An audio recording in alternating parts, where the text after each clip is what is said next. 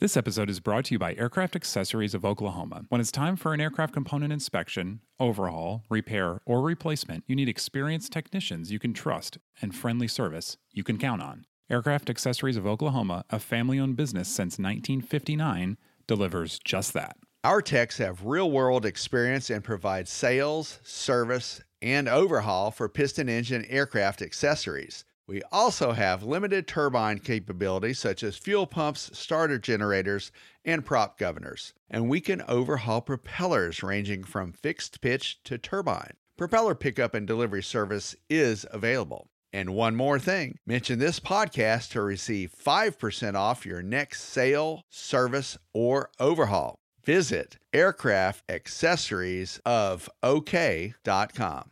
Hi, I'm Mike Bush. I'm Paul Nude. And I'm Colleen Sterling. Welcome to Ask the A&Ps from AOPA.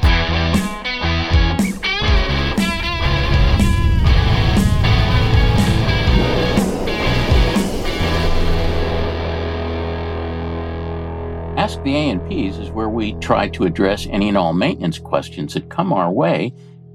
So if you have a maintenance question, reach us at podcasts@aopa.org. And if you like the show, subscribe on Google Podcast, Apple Podcasts, Spotify, or wherever you get your podcasts. And please take a survey to tell us how we're doing. The link is in the show description this month. And if you enjoy this podcast, you might like to receive our weekly aircraft maintenance stories. Once a week, we send an email that tells you about something interesting that has happened with one of our maintenance clients. And if you'd like to get on the mailing list, simply text the word SAVVY, that's SAVVY, to 33777. Once again, that's SAVVY, SAVVY, to 33777, and you'll get on the list. I was wrestling with my grease gun yesterday. I had to grease the prop, and I did get it greased, but oh my God, it was like a grease explosion. You got to do that really slow. Well, I did. It is a hand pump grease gun, right? It's a hand pump grease gun with Aeroshell 5, and it was so messy. There's grease. You know, you push the fitting up against the grease nipple, and you start to squeeze it, and it comes oozing out. It doesn't go in. You have to really hold it with your third hand and squeeze the gun at the same time. And it finally pushed out a whole bunch of ugly black-looking grease. Yeah. And then I got... How many pumps did it take to do that? A lot. I don't know. It took, I had help. You were greasing your Hartzell. My Hartzell, yes. And you finally got grease in it. Yeah, I removed the grease nipple on the far side and squeezed the grease in one side and out the other and did it both ways until we got the black stuff out and the Aeroshell 5 in. But there's got to be an easier way to do this. There's no telling how many gallons of grease you now have in your prop hub. Well, but you're supposed to take the other zerk out, right? So that the excess grease can come out the other side. What did it look like? Well, it was black. The stuff that was in there was black.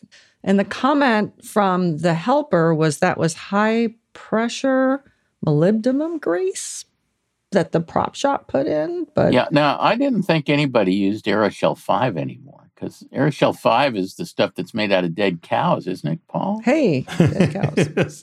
I always use Aeroshell 22, which is the red stuff. Well, it actually specifies on the propeller hub. It sure does. Which one to use. I have to use 5. 5? 5. Yes. And if you use, some of them have 6, and if you use 6, you don't revert to 5. But obviously the prop shop didn't use 5. Well, or maybe it's old. And yeah, we've done the same thing. And I don't know what the prop shops put in there. I've never called and asked. But I normally don't pump until I get grease coming out the other side. Because I talked to we used to do that. And sometimes you would pump and pump and pump and, put like the whole gun worth in the prop. And then the airplane would vibrate because it had all this grease on one side and not on the other side. Well, I know if you over-grease a Hartzell, it'll tend to start spraying out on the blades and stuff. Well, too. Or if you pump it in too fast. You have to pump it in very slowly. I think the idea is that you just need like a small glob in there, and then centrifugal force kind of distributes it out to the bearings where it's needed.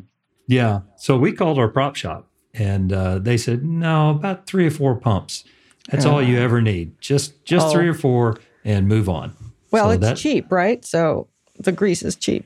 But anyway, the reason why I bring this up is lubrication is something that an owner can do to maintain their airframe. But I guess there's some pitfalls or minefields here. You need to be careful, especially with your prop. But it's nice to, talk about things that the owners can do, not just, because this is a show about owner maintenance and understanding your airplane. So it should be a relatively easy thing to do, but I don't find it easy. I find it frustrating at times. So I'm looking for your tips, Paul. Oh, well, my tip is to only give it about 3 shots and do it really slow. Really slow. Where were you yesterday when I needed you?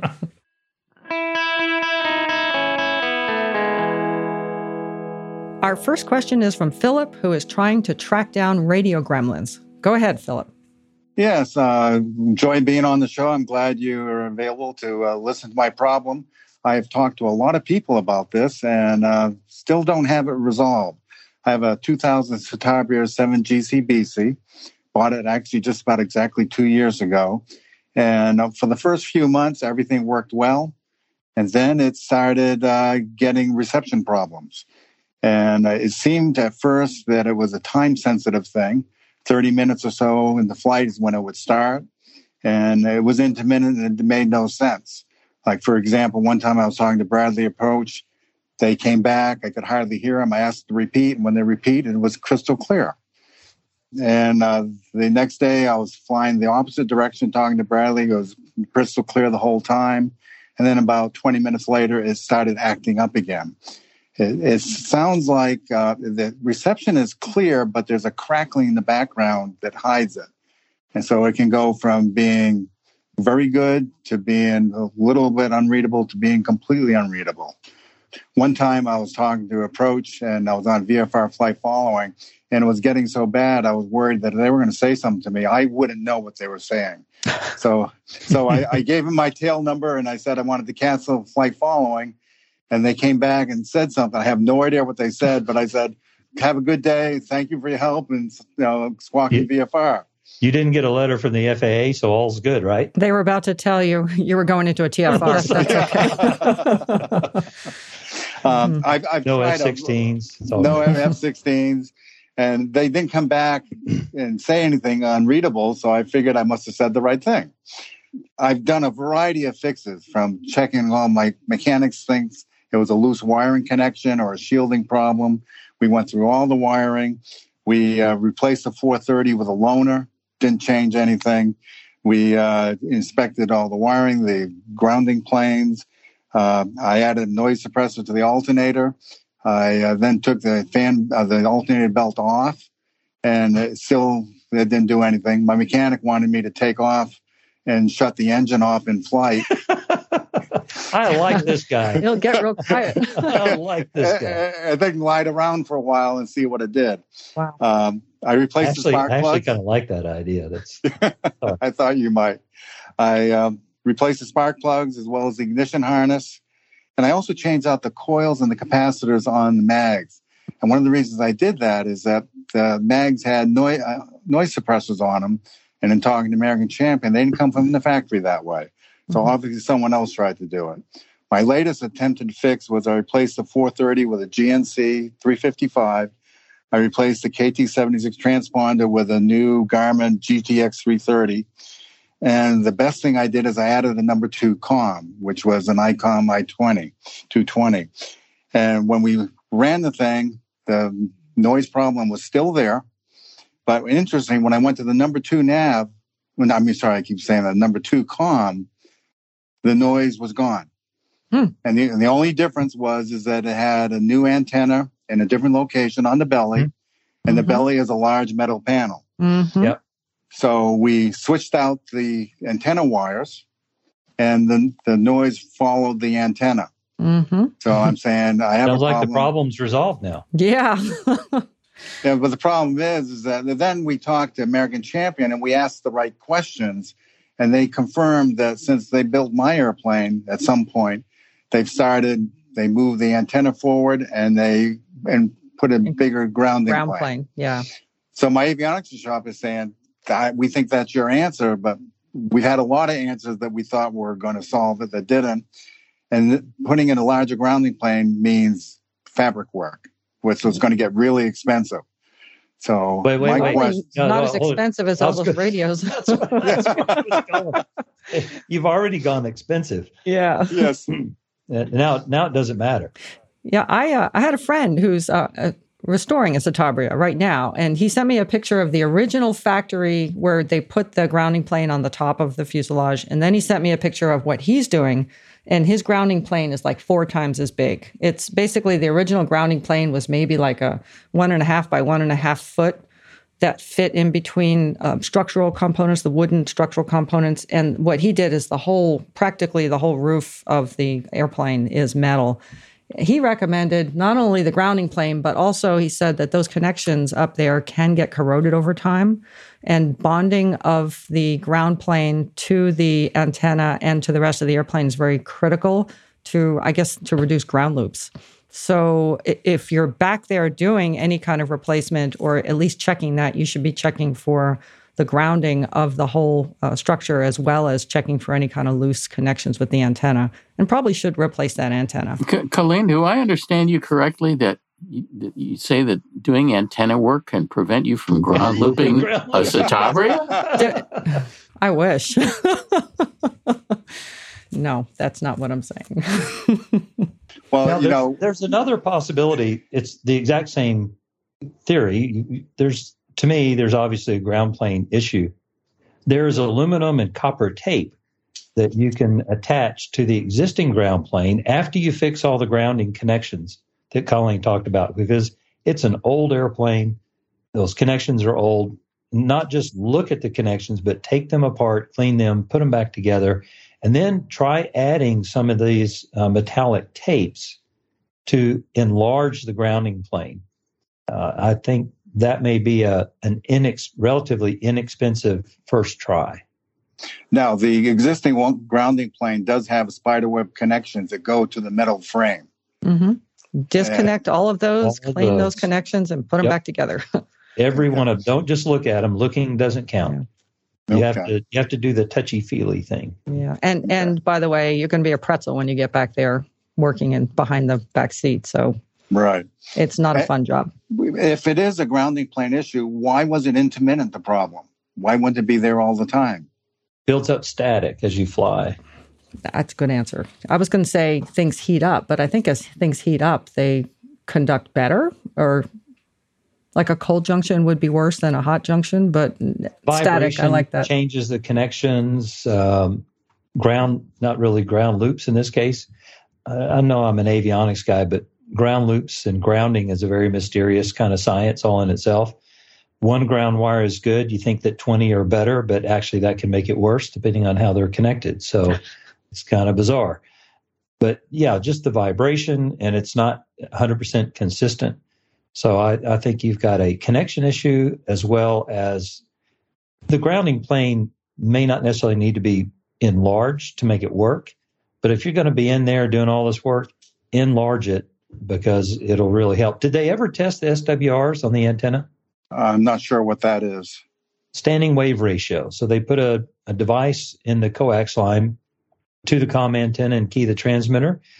It's a measurement of how efficient the antenna is, how much is being transmitted versus how much is being reflected back. Okay, I don't think they did that, but I'm not sure. Yeah, a lot of avionics shops, well, they all have an SWR meter, but they very seldom use it, and it's a really fun tool to have. But at least my situation now is I have one radio that works fine with a good antenna, and the other one is intermittent. So I've stopped spending money for a while. Well, you can do this grounding plane stuff. You can get up in there and find those connections. Just relieve the connections, take the pieces apart, clean them up with Scotch-Brite, get a little Dow 4 compound, borrow it from somebody. Don't buy a whole tube, because I think I still have the tube that I bought like 40 years ago. And then you just coat the contact with Dow 4 to keep it from corroding next time. Anyway, clean everything up, put it back together, and see what happens. Okay. I think I'll try doing that. Just practice your pretzel maneuvers before you go back there. Yeah. Yeah, we did some of the work from underneath the belly panels, but then you need long arms. Yeah, it's a little too high, right? Yeah, or one of those creepers that kind of elevates you, right? Like a gurney. Probably inappropriate for working on airplanes. Yeah. But it sounds like you're close. It sounds like you're real close, Philip. It's just no more dollars to spend, just a little more elbow grease. Okay, well, I will do that. Okay, well, I hope it works out for you. Good luck. Okay, thank you very much. I really appreciate all your insights. It was a good question. Thanks a lot for calling. Okay, bye-bye. Bye-bye. Okay, the next question comes from Brad, and I really love this question. He's thinking out of the box. He's wondering how much he should trust his engine. Welcome to the show, Brad. Oh, thanks, Colleen. Thanks for taking my question. So love the podcast, look forward to it each month, and learned a whole lot. So my question is this. Sometimes I'll take a friend up flying on a 182, and they always ask me, they say, what happens if the engine quits? And so I always tell them, we train for emergencies, et cetera, et cetera. What I'd really like to tell them is that's incredibly rare. But then when you start looking into it, what you realize pretty quickly is there's just a lack of data. And my understanding is the NTSB only tracks engine failures that lead to actual accidents. So engine failures that lead to successful off-field landings or return to the airport really aren't captured, or at least not captured well. And so there's also cases like one, I think, Mike, you referred to one of your customers who landed in, I think, Elko, Nevada for a bathroom break or to get some fuel, and he looked and the underbody of the plane was covered in oil. If they'd continued flying for another hour, that would have led to a catastrophic failure of some kind. So my question is this: how reliable is a well-maintained, frequently flown piston GA engine? It's interesting. You're right about the NTSB data, of course, that only typically if somebody gets hurt does the NTSB wind up reporting on it. The FAA has done some studies. They don't call them engine failures. They call them power loss events, which I think actually is more accurate because the vast majority of power loss events are not the fault of the engine. They're the fault of the engine not getting enough fuel or something like that, something exterior to the engine. There are a lot of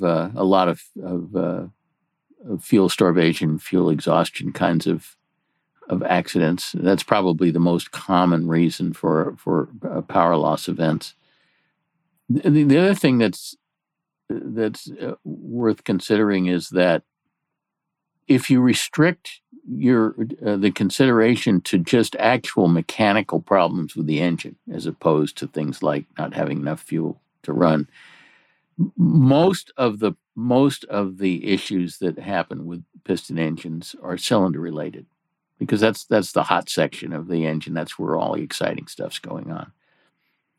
And a cylinder related problem generally does not make you fall out of the sky, particularly if you're flying a 6-cylinder engine, like in the Cessna 182, because a 6-cylinder engine will make about 80% power on 5 cylinders. It'll be rough. You probably will have to change your underwear after you land, but it won't cause you to fall out of the sky unless you continue to fly long enough that the engine uses up all its oil, in which case then the bottom end starts to fail, and then that gets pretty serious. But for example, the thing that you were talking about, it was a Cirrus that landed for fuel in the backwoods of Nevada and discovered that the airplane was covered with oil, and it turned out that a rocker shaft clamp on one of the cylinders had not been properly secured, and it was coming apart. It poked a hole in the rocker cover, and that's where all the oil was coming from. And if that had been allowed to progress far enough, that cylinder eventually would have shut down because its valve train would have stopped working, and the engine would have started to lose some oil. And if the pilot persisted on flying far enough, he could have conceivably run the engine out of oil, and then it would have failed catastrophically. But it would take a great lack of situational awareness to do that. Let's put it that way. That example, though, Mike, it begs a question for Brad. Is he asking about the total reliability of the engine, which includes the brain behind it that's operating it and the maintenance-induced failures that could happen? Or is he just asking, I think he said, if it's well-maintained and well-operated, what's its reliability rate? And so the example you gave was a maintenance-induced failure. Right. And the primary reason for power loss is that the pilot does something wrong. And the next most common thing is that some mechanic did something wrong. Is it fair to blame that on the engine? I don't know. It depends on your philosophy or how you're asking the question. But this thing in Elko was clearly a maintenance-induced failure. The cylinder had been replaced, and the mechanic who assembled the valve train during the cylinder replacement did not properly torque down the clamps that held the rocker shaft in place, and then they came loose. Yeah, the real way I'm looking at it is everything other than fuel exhaustion. So mechanical failure, whether it's maintenance-induced or whether it's a crankshaft that just breaks. And so what got me to thinking about it is, when I was doing my flight training, I was just leaving the pattern in a 172 and had a cylinder problem. And you're right, it is a clean out your pants moment. You got back and landed, it was fine, but it was scary. I have a flight instructor who's been flying for 40 years, and so is his brother. And between the two of them, they just had their first catastrophic failure of crankshaft. So that's 80 years of flying almost every day. Yeah. And so you sort of wonder, okay, are these things common or are they not common? That's the real question. So I was able to pull up some data from the 2018 Null report for the period 2006 through 2015. And they were looking at accidents attributed to power plant failures. And I don't know whether the failures included fuel starvation and stuff like that. I think it was a mechanical failure, but I'm not clear. And they said of all the accidents in that period, that 9-year period, 8.5% of them were due to power plant failures, which came to 82 in a 9-year period. Over how many tens of thousands of hours? Of flight hours. So basically less than one a year? Is that what you're saying? 82 in the 9-year period. Okay. So it's more like 10 a year or one a month. Yeah. But I think the Null report's based on NTSB data. I think it is. So that's where to me, that's where the real, right. So I'm wondering, in y'all's experience, do you see more than what you would see in the Null report? Or, Mike, with your company, I don't know how many planes you'll manage, but I figure it's in the thousands. Is there some, big data search that can be done on planes that aren't necessarily, going through the NTSB data?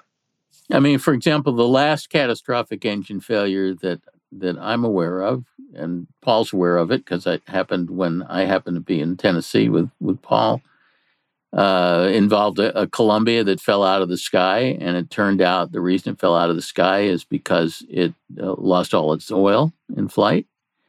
And it lost all its oil in flight because a mechanic installed an aluminum oil fitting where a steel fitting should have been installed. And the aluminum fitting fatigue fractured off and all of the oil went overboard. So I don't know, was Brad asking, in all of our experience, have we had an engine failure? And I've had one in 4,500 hours, 30 years of flying. I think that's pretty darn good.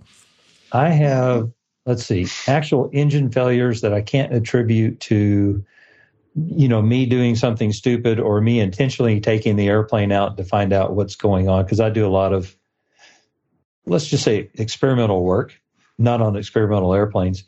I have not had a single failure of an engine, and that's in 50 whatever years of flying. That's pretty good. And I've been flying for 55 years, and I've been trying my best to double the chance of having an engine failure by flying a twin. Yes. And I did have one, I guess you'd call it a catastrophic failure, where a piston came apart. But the funny thing about it was, even though a piston coming apart sounds pretty catastrophic, the engine kept running just fine. And it wasn't vibrating particularly, and it was producing power and plenty of power. And had it been a single, I would have flown it under power to the airport that I ultimately wound up flying it to, and making an uneventful landing. Because it was a twin, I elected to shut down the engine because I happened to have a spare. But the engine kept running just fine, even with a piston that had shed a pretty significant chunk of aluminum into the bottom of the engine. So both of these incidents were successful, uneventful landings and not reported, just like you were pointing out. So, but both resulted in complete, overhaul of the engine. Well, mine was reported to the FAA only because I declared an emergency, Oh. and the FSDO contacted me a couple of days later and said, we need some information from you to complete our event Paperwork. report, some kind of paperwork that they have to do when you declare an emergency. And he did a perfect job, except that he forgot to put the gear down. That's right. Other than that, it was great. So I had to pay for it instead of the insurance company. That was seriously. That was my big. Well, I think what I'll tell my passengers, in addition to, hey, we train for emergencies like that, is based on talking to y'all, it's pretty rare. It is pretty rare. It's very rare. I'm going to make up a number, and I would say that the numbers are probably about 4 times what the NTSB is showing because of all the things that are not reported or don't end up as somebody did something not quite right, but they made it back to the airport kind of thing. And what the FAA hears about, the NTSB doesn't. So, I'm just making that up. Now, remember, the probability of an engine failure goes up catastrophically as you go over water. So you have to make sure and explain that. Or dark if you're flying over mountains at night. Yeah. My Comanche that I had years ago I was convinced it was solar powered because as soon as the sun went down, it made weird noises. There were funny smells in the airplane. The vibration changed. I quit flying at night. It was terrible. Yeah. I'll tell you something funny somebody told me one time is, when you're doing your private pilot training, you talk about engine failures all the time. And once you start your instrument training, you don't talk about it at all. Yeah, that is weird. But hey, before we go, I'd like to just thank you guys for a great podcast. And then also mention, Mike, I'm a happy customer of your company. And then Paul, I took your course on 182s. Unfortunately, I had to take it online, but it's still a great course and I appreciate it. Good. I'm glad you enjoyed it and stuck with it. I listened to about 5 minutes of one of them. I couldn't stake it. I had to turn it off. Well, just for the record, we didn't pay Brad to come on and pump us up like this. We really appreciate the kind words. We're going to invite him to come back next month. Yes. Yeah. Well, thank you for the question. Like I said, that was very interesting. I like talking. I like to encourage people to not be worried about aircraft. I don't think they're any more inherently dangerous than any other mode of transportation. Actually, I feel safer in the air than I do driving to the airport. It's good to hear. All right. Thank you. Yeah. Okay. Thanks, Brad. Thanks for the call. All right, so our next question is from Gary, who is thinking about overhauling his engine, and we are going to do our best to talk him out of overhauling said engine. Hey, Gary. Good afternoon. So I've been flying a 72 Turbo Centurion for 26 years now. Wow, that's cool. Over 2,100 hours on the engine. It only had 40 hours on it when we acquired it back in 95. Oh, wow. So the last annual, we had compressions that were kind of in the low 60s. We had 169, 460s, and 159. So, it's one of these things. I knew it was going to eventually be coming. I fly it fairly conservatively, usually about 60% power, because I figured, it's going to be an expensive thing to change. So I wanted to see if we could stretch it as long as I possibly could. I took the CPA course. So, Mike, I don't know if you remember back in 96, mine was a guinea pig airplane that was put out there for everybody to look at because I just acquired it and I wanted to find out what you guys knew about it. And it seemed like every time we went to a new area, I got the, yeah, that's or the, hey, come look at this. Yeah. That's my favorite. Anyway, we just finished a fairly lengthy trip. We went cross country, Southern California, New York, Maine, Northeast coast, and then back again. Put about 45 hours on it during that time. Plane ran fine. and it's only using like maybe a quart of oil every 25 to 30 hours. Oh my God. So shall we all ask the question simultaneously? What on earth are you thinking? Why would you touch that engine? Don't mess with a good thing. Name one thing in all the stuff you know about this engine, or that your mechanic knows about the engine, that makes you think that it needs an overhaul? I guess just thinking that the compression numbers are starting to get low. I have noticed that it's maybe not getting as much power. I know that during climb out that I'm having to adjust the manifold pressure to keep it up there. Okay. So far, the compressions have absolutely nothing to do with the performance of the engine. Continental did some extensive test cell runs where they intentionally filed the ring gaps of the piston rings, oversized compression rings, to reduce the compression down to 40 over 80. And they ran this engine at 40 over 80 on a test cell, on their dynamometer test cell, and put out exactly the same amount of horsepower as the engine did when all the cylinders were measuring in the mid-70s. Now, it blew a lot more oil out the breather, but it made exactly the same amount of power. So the notion that compression is somehow related to power or performance is just absolutely incorrect. And furthermore, you say that the compressions are low, but they're not low. By Continental standards, anything above somewhere in the low 40s is acceptable. So you're not even close to that. So I can't, and besides, even if a cylinder measures a compression down in the 30s, Continental doesn't say replace the cylinder. Continental says, go fly the airplane and check it again. Borescope it, then fly it. Exactly. And I remember one Cirrus client we had down in Florida where he had a cylinder measuring 38 over 80 during the annual, and the IA wanted to pull the cylinder, and we said, no, don't pull the cylinder. That's not what you're supposed to do. You're supposed to stick a borescope in there. So stuck a borescope in there, looked around, couldn't find anything wrong. He said, well, I still have to pull a cylinder because it's 38 over 80, and the master orifice threshold is only 42, and I can't sign off the cylinder. We said, no, that's not what Continental says to do. Continental says to go fly the airplane. Well, how's he going to go fly the airplane unless I sign off the annual? And how am I going to sign off the annual with 38 over 80? So I had this long talk with the IA, and I said, you're going to sign off the annual as airworthy because that's what Continental tells you to do in its documentation. And he grudgingly did that with a promise that the owner would go fly the airplane for an hour, come back, and let him recheck the cylinder, which he did. And we said, well, when the guy comes back from his flight, we want you standing there with your compression tester and your air hose and your spark plug wrench. And we want you, and your number 2 Phillips screwdriver. We want you all ready to go. Test that cylinder hot. Don't touch any of the other cylinders. They've already passed. And he tested the low cylinder the second time, and it was 72 over 80, which basically tells you that compression readings are garbage. They just don't mean anything. Can you tell that you kind of hit a little button with us here? So now I'm gonna lay in a little bit more for you here. And as Mike, we've had this discussion many times before, cylinders are an accessory, so they can be changed. So we don't worry about that.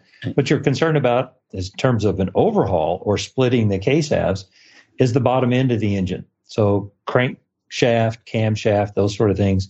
The crankshaft you'll learn about by seeing Babbitt material in the oil analysis. You haven't mentioned that, so I assume you're doing some oil analysis. Yeah, we're kind of back on a regular basis with that. Good. Okay. The other thing you can do is look at the camshaft. There's a couple ways to do that. You still have the 520 installed? Correct. Okay.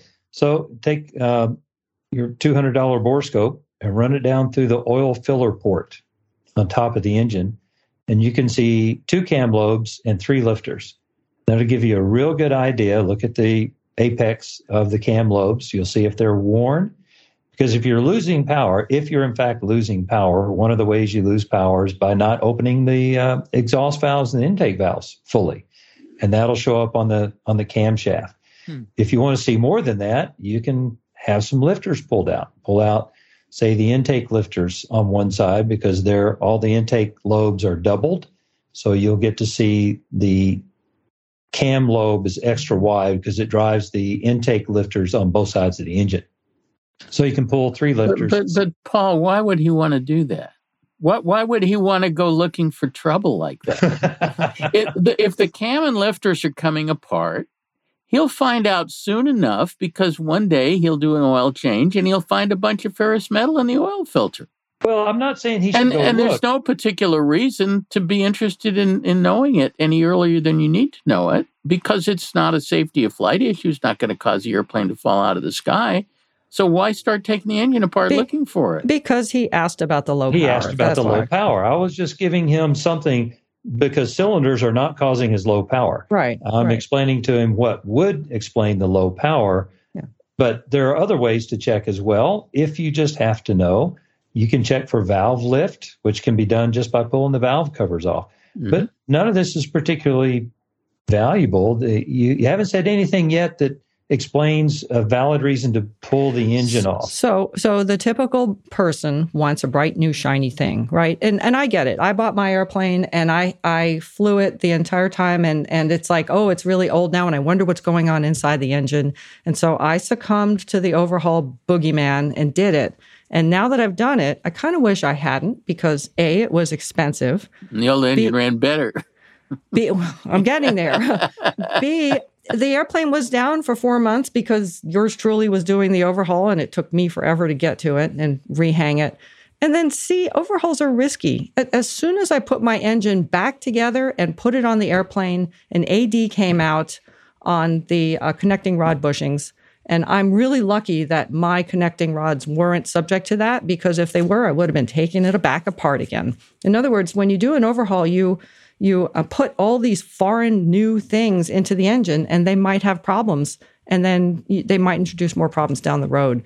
Your engine is tried and true. Everything that's in there now has been working properly for many years. And unless you have an indication that something's going wrong in the bottom end, just let it ride. Yeah, and that got to be looking. My follow-up question, like, what sort of things might I be looking for? What sort of indicators, other than, like you're saying, metal in the filter? Cracks in the case would be an issue, or a serious oil leak that requires splitting the case would be reason for overhaul. And not all case cracks render the case unairworthy. It depends on where the crack is and how long it is. Yeah, but the list has very specific guidance on that.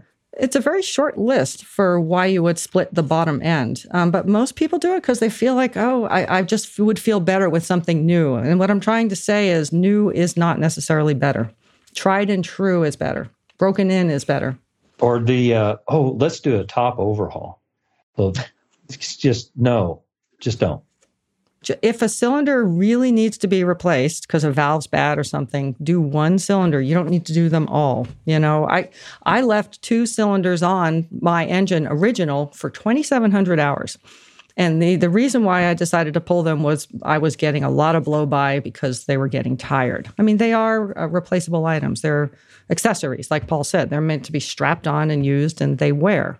But you don't need to do them all at once. To try to do them selectively when they require it. Good info. All right. Were we successful? I'm not in any hurry to go and... Hey, there you go. We were successful. Those were the magic words. I'm not in any hurry. I like it. Well, it was nice to be able to do this trip. And it's like, okay, prior to going out, I was thinking, is it going to be an issue? And we had no issue. The thing ran fine. I mean, we did several 4.5, 5 hour legs, and just putting down to get fuel and get a bite to eat and take a bio break. So other than that, the plane ran well. So here's a couple of phrases to watch out for when somebody says, well, the engine's just getting tired. And like they always needs a nap. Yes, they always say it, like it's getting tired, like somehow the engine has a clue what that means. Sleep. Yeah. So, and when you ask them, well, should I get an overhaul? And they say, oh, yes, you should get an overhaul. Why should I get an overhaul? Well, it has 2,100 hours. It's tired. No, it's not tired. And that's not a valid reason to get an overhaul. Yeah. Well, you need to do a complete top overhaul. Why do I need to do that? Well, one of the cylinders is getting low and the others are soon to follow. No. That's not a valid answer. If someone tells you specifically your camshaft has cracks in the top of the lobes that exceeds Continental's allowances, boom, now you have a reason to pull the engine. Yeah. But there's an awful lot of reasons given, and one bad oil analysis or one time having some metal in the oil filter is not a case to go rip the engine off the airplane. It's a case to start looking for what's going on. But we're not just ripping stuff apart. Well, Gary, thanks for the call. Did we? So we're going to call this a score for our side. Yeah, we're only going to charge 10% of what we saved you on this call. How about that? As our consulting commission, right? Anyway, keep it up. Enjoy the podcast. And look, I was listening to some of the other responses earlier, so I'm going to go back and take some notes. Awesome. Okay. Well, good luck with the non-overhaul, Gary. Thanks so much. Thank you.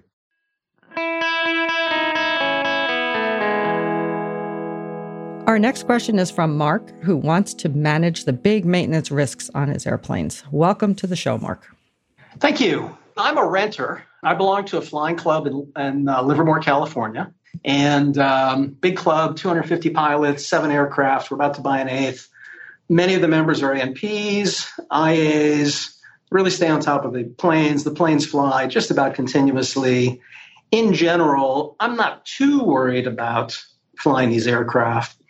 But, you told a story once, Mike, about this bonanza that went down after somebody put some sealant between the head and the cylinder, which really was chilling because it was such an innocuous thing for the mechanics to have done, ended in such tragedy. And I got to thinking, what else can I do besides my pre-flight to inoculate myself from some of these maintenance-induced risks? And I say inoculate because, we know inoculations aren't 100% perfect. But is there more I can do? I'm pretty sure I'm not going to be bringing a torque wrench to the plane every time I go out. But it feels like there's something I should be able to do, and I'm just not sure what that might be. I thought you might have some insight into what I might think about.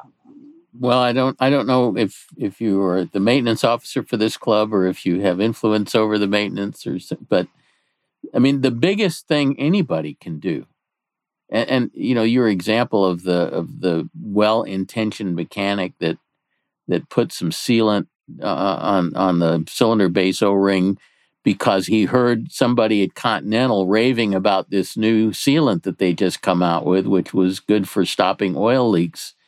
And he figured it was a good thing to do, and it wound up creating a tragedy. The best thing you can do is not let anybody take your airplane apart unless there's absolutely no alternative. That's one of the reasons that we don't like to remove cylinders is because there are 1,000 ways to screw it up when you put them back on. And you can't even predict all the ways. It's like open heart surgery. And the problem is that mechanics do this every day of the week. And so to them, it's totally routine. Most mechanics, in my view, do not have an appropriate level of fear about the stuff that they do and what the consequences could be. And the biggest thing you can do is to try to minimize the amount of invasive maintenance that's done to the airplane and to say no to anything that is absolutely not, unless you're persuaded that it's absolutely necessary to do it and that there's no less invasive way to do it. For example, one of the primary causes for cylinders to be removed is because of burned exhaust valves. But we've had great success resolving burned exhaust valves by lapping the valves in place without removing the cylinder. You can do that if you catch the problem early enough before a great deal of metal erosion has occurred or before the valve starts to warp real bad. And you can detect it early enough if you just borescope the cylinder regularly and take a look at the valves. So with proper surveillance and catching these things early, you shouldn't it's the difference between a lumpectomy and a mastectomy. This concept of invasive equals risky and wanting to minimize the amount of invasive maintenance that's done because it carries risk along with it is something that it's just one of my missions in life, to get this across to as many mechanics as I can and to as many aircraft owners as I can. Because we take these airplanes apart and put them back together way more often than we need to. And if you read my book on Manifesto, and Colleen originally put me onto this like years ago. This was something that was discovered back in World War II.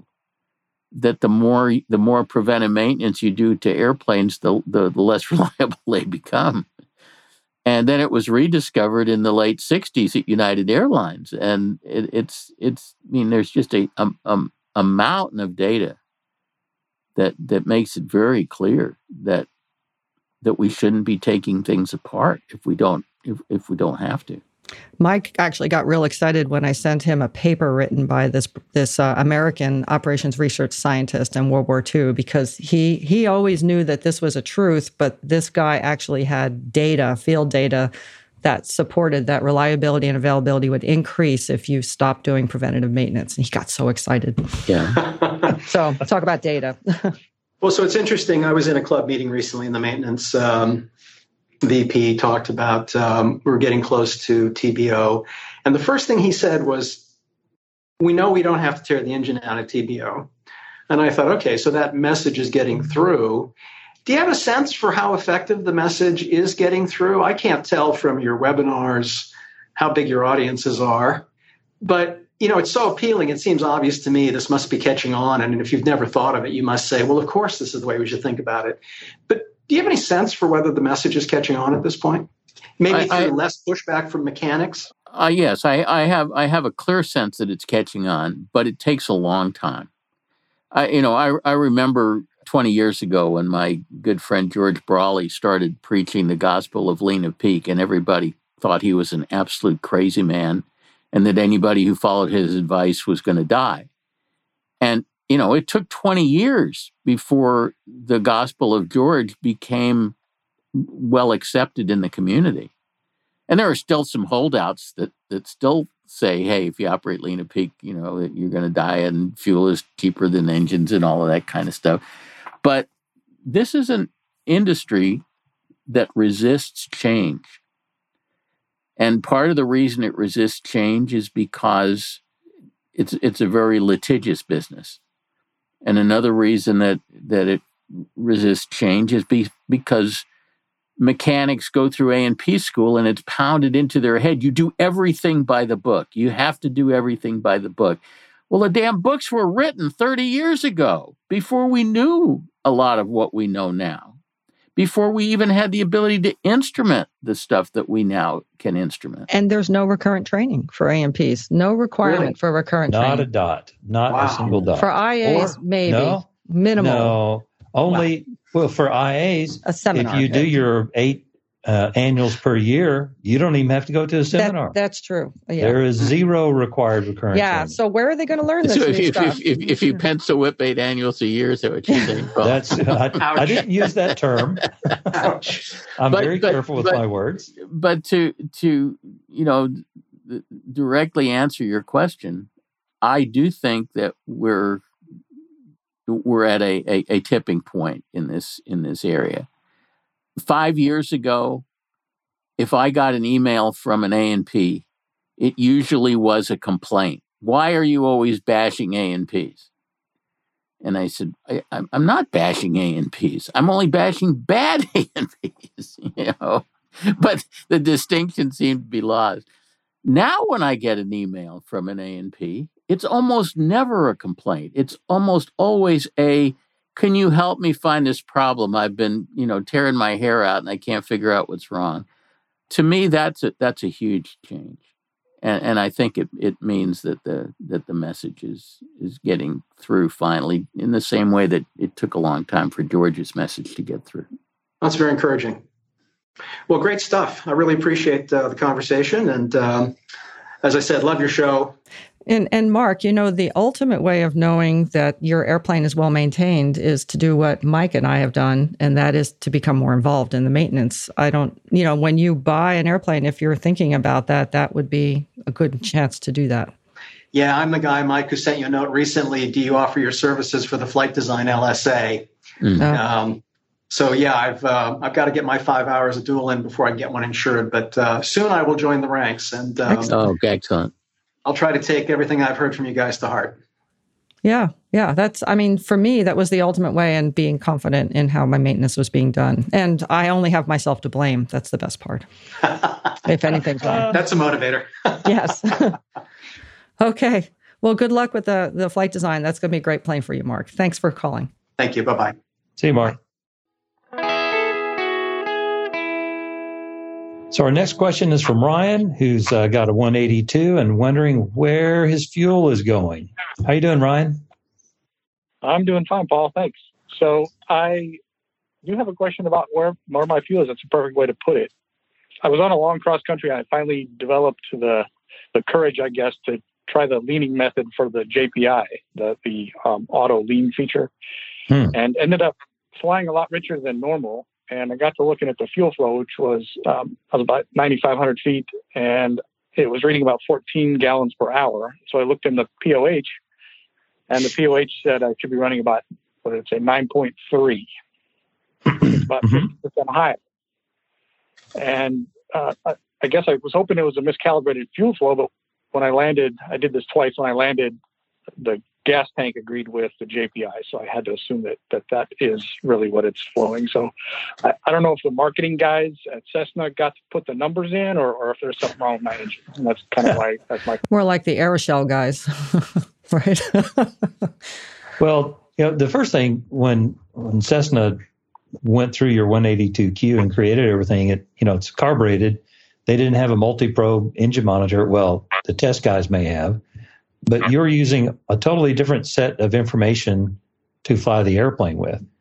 So I don't do the JPI lean find thing, especially with your engine, because if you do the factory leaning method, which is you lean it back until it's rough and then enriching it till it's smooth, you'll probably get to that 9.3 gallons an hour. And on a 182, typically you'll have 2 cylinders lean at peak, 2 at peak, and 2 rich at peak. So if you're using the JPI method and you get to 14 gallons an hour, you're running really rich. But I'm curious, before we get into answering the question, what kind of true airspeed were you getting at 9,500 feet and 14 gallons an hour? About 140? I wasn't in a hurry. I was running about 2,100 RPM, so probably about 115. Oh, you were at 2,100 RPM and 14 gallons an hour? Yes. That's really rich. Yeah. Of course, that high, it wasn't 2121, and actually you talked about that in your class to ignore that, but it was probably 2120 because of the outside air pressure. Yeah, so I can answer your question about where your fuel is going. It's all going out the exhaust pipe. Well, Paul, while you were speculating, I was actually looking at the engine monitor data that Ryan was kind enough to upload to the Savvy Analysis platform so that we could take a look at it. Let me start by saying that I agree with Paul 100% that the lean fine feature of those engine monitors is not a good thing to use, and we never use them. But what I can tell you looking at the engine monitor data is you couldn't have used the lean fine feature because you never got anywhere close to peak EGT. And I'm looking at where you did the leaning, because you can see a notch in the fuel flow where the fuel flow came down and then came right back up in sort of a V-shaped pattern over a period of about 45 seconds, which is obviously when you were trying to use the lean fine feature. But the fuel flow started at 14 gallons an hour and only got at its very lowest to 13 gallons an hour before you went back in the other direction and put it back at 14 gallons an hour. And none of the EGTs came close to getting to peak. So we don't know where they would have peaked. We don't know what the fuel flow would have been if you got peak to peak, because you never even got close to getting to peak. And if the lean find feature was telling you that you'd reached peak EGT, then it was lying to you. It could be operator error too. I maybe what I really need is some encouragement, because I'm really leery about touching that knob. But we don't recommend using the lean find feature in any event. And as Paul said, with the 182, I don't know very much about them because I've only got about 4,000 hours in 182s. But you can't do much better than leaning to the onset of roughness and then enriching just barely enough for the roughness to go away. Don't use the procedure that I've heard some flight instructors say, which is that you lean to the onset of roughness, enriching until the roughness goes away, and then push the control an extra half inch just to be on the safe side. Don't do it that way. But it would have been very interesting to see you do a full lean sweep, and we could see just how the mixture maldistribution that the 0470 is so famous for having, how pronounced it was. One thing I did find interesting in this little very tiny experiment you did, where you brought the fuel flow from 14 to 13 and then went back up to 14, is that in the course of doing that, the odd-numbered cylinder EGTs changed about 65 degrees, and the even-number ones changed about 25 degrees. Yeah, it was really obvious. In addition to the usual fore and aft thing, where these engines are kind of famous that the front cylinders run rich and the rear cylinders run lean, and that's just kind of the way they were designed.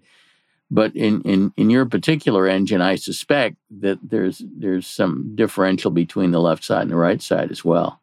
But we couldn't. There's not enough data here to really analyze it, because you never got the mixture control near lean enough to be able to really see where these cylinders were going to reach peak EGT and now, Ryan, what would happen after you got to peak EGT. Ryan, I use a JPI, and I do use the lean find, but I know, we're allowed to dissent here sometimes, but I often find that it has a false reading of the peak, and I have to redo it, and I always check the number when I've got it done, and if that number doesn't look like what I'm expecting, then I do it over, or I just do what I'm expecting. In other words, I override it a lot of times because sometimes it gives me a false reading. So you should have gone with your intuition. 14 was way too high. I did look at your fuel burn over your entire flight profile and did like a rough adding up, and it showed about 45 gallons used. You said you put in 46. So the actual fuel flowage that the JPI was measuring was correct. I would say it's pretty accurate. You might have to adjust that K factor a little bit, but you're pretty close. You made it sound from some of the comments you made like somehow you're a little bit afraid of the red knob and that you could do something bad to the engine. You can't do anything bad to the engine, and if the thing that I'm looking at is not lying to me, it says that you took off from Arapahoe County Airport in Denver. Yeah, is that correct? Well, if you're taking off at 5,000 feet. You can't possibly hurt anything with the mixture control. You could rip it out of the panel, throw it out the storm window, and it wouldn't hurt anything. Except that the engine would quit. But short of that, if the engine's still running, you're fine. Yeah. Well, if the engine quit, we could diagnose that, the previous caller's radio problem. It's not making enough power. Yeah. But no, seriously, do not be afraid of the red knob. I would encourage you to experiment with it and to find just how lean that engine can go before it starts protesting. Engines have a way of talking to you, and it's good to listen to them, but don't be afraid of them talking to you, because it's not going to hurt anything. Yeah, at your altitude, you're not getting more than about 65, 70% power on a good day. And it's so low, you don't have any detonation problems. So you can lean it anywhere as long as the engine is running. It's not hurting a thing. Okay, well that was the trip back. I live in the swamp of Houston, down here at sea level. Oh, okay, yeah. Well, your problem is not leaning; it's corrosion. That's right. Well, I think for sure when I go back and read your book, Mike, I'm going to read it in your voice next time instead of in my voice. So that'd be nice. There you go. So when you climb out, like in the CPA class, and you'll find in Mike's writings as well, note the EGT. Just pick an EGT on that initial climb out below 1,000 feet. See what it is, and then lean the engine in the climb to maintain that EGT so that you have better power in the climb. Waste less fuel out of the exhaust pipe. As long as your CHTs are staying down below about 400, you'll have a much faster climb and use less fuel to get there. Okay. If you don't remember that, nice, it's in clean combustion chambers too. and clean combustion chambers. Yep. Don't climb full rich. Continental used to say full rich below 5,000, and then they modified it to full rich below 3. But I would say full rich at low altitude takeoffs, and then begin leaning as you climb. As soon as you're not so busy that leaning is a problem. Understood. Okay. I will try that. Yeah. Enjoy. Experiment. Enjoy your engine monitor. That's great. But don't use the lean fine feature. Don't use the lean. Okay.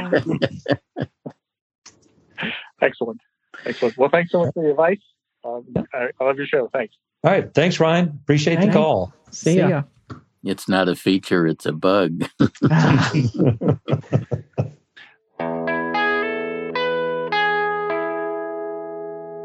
So that's a wrap.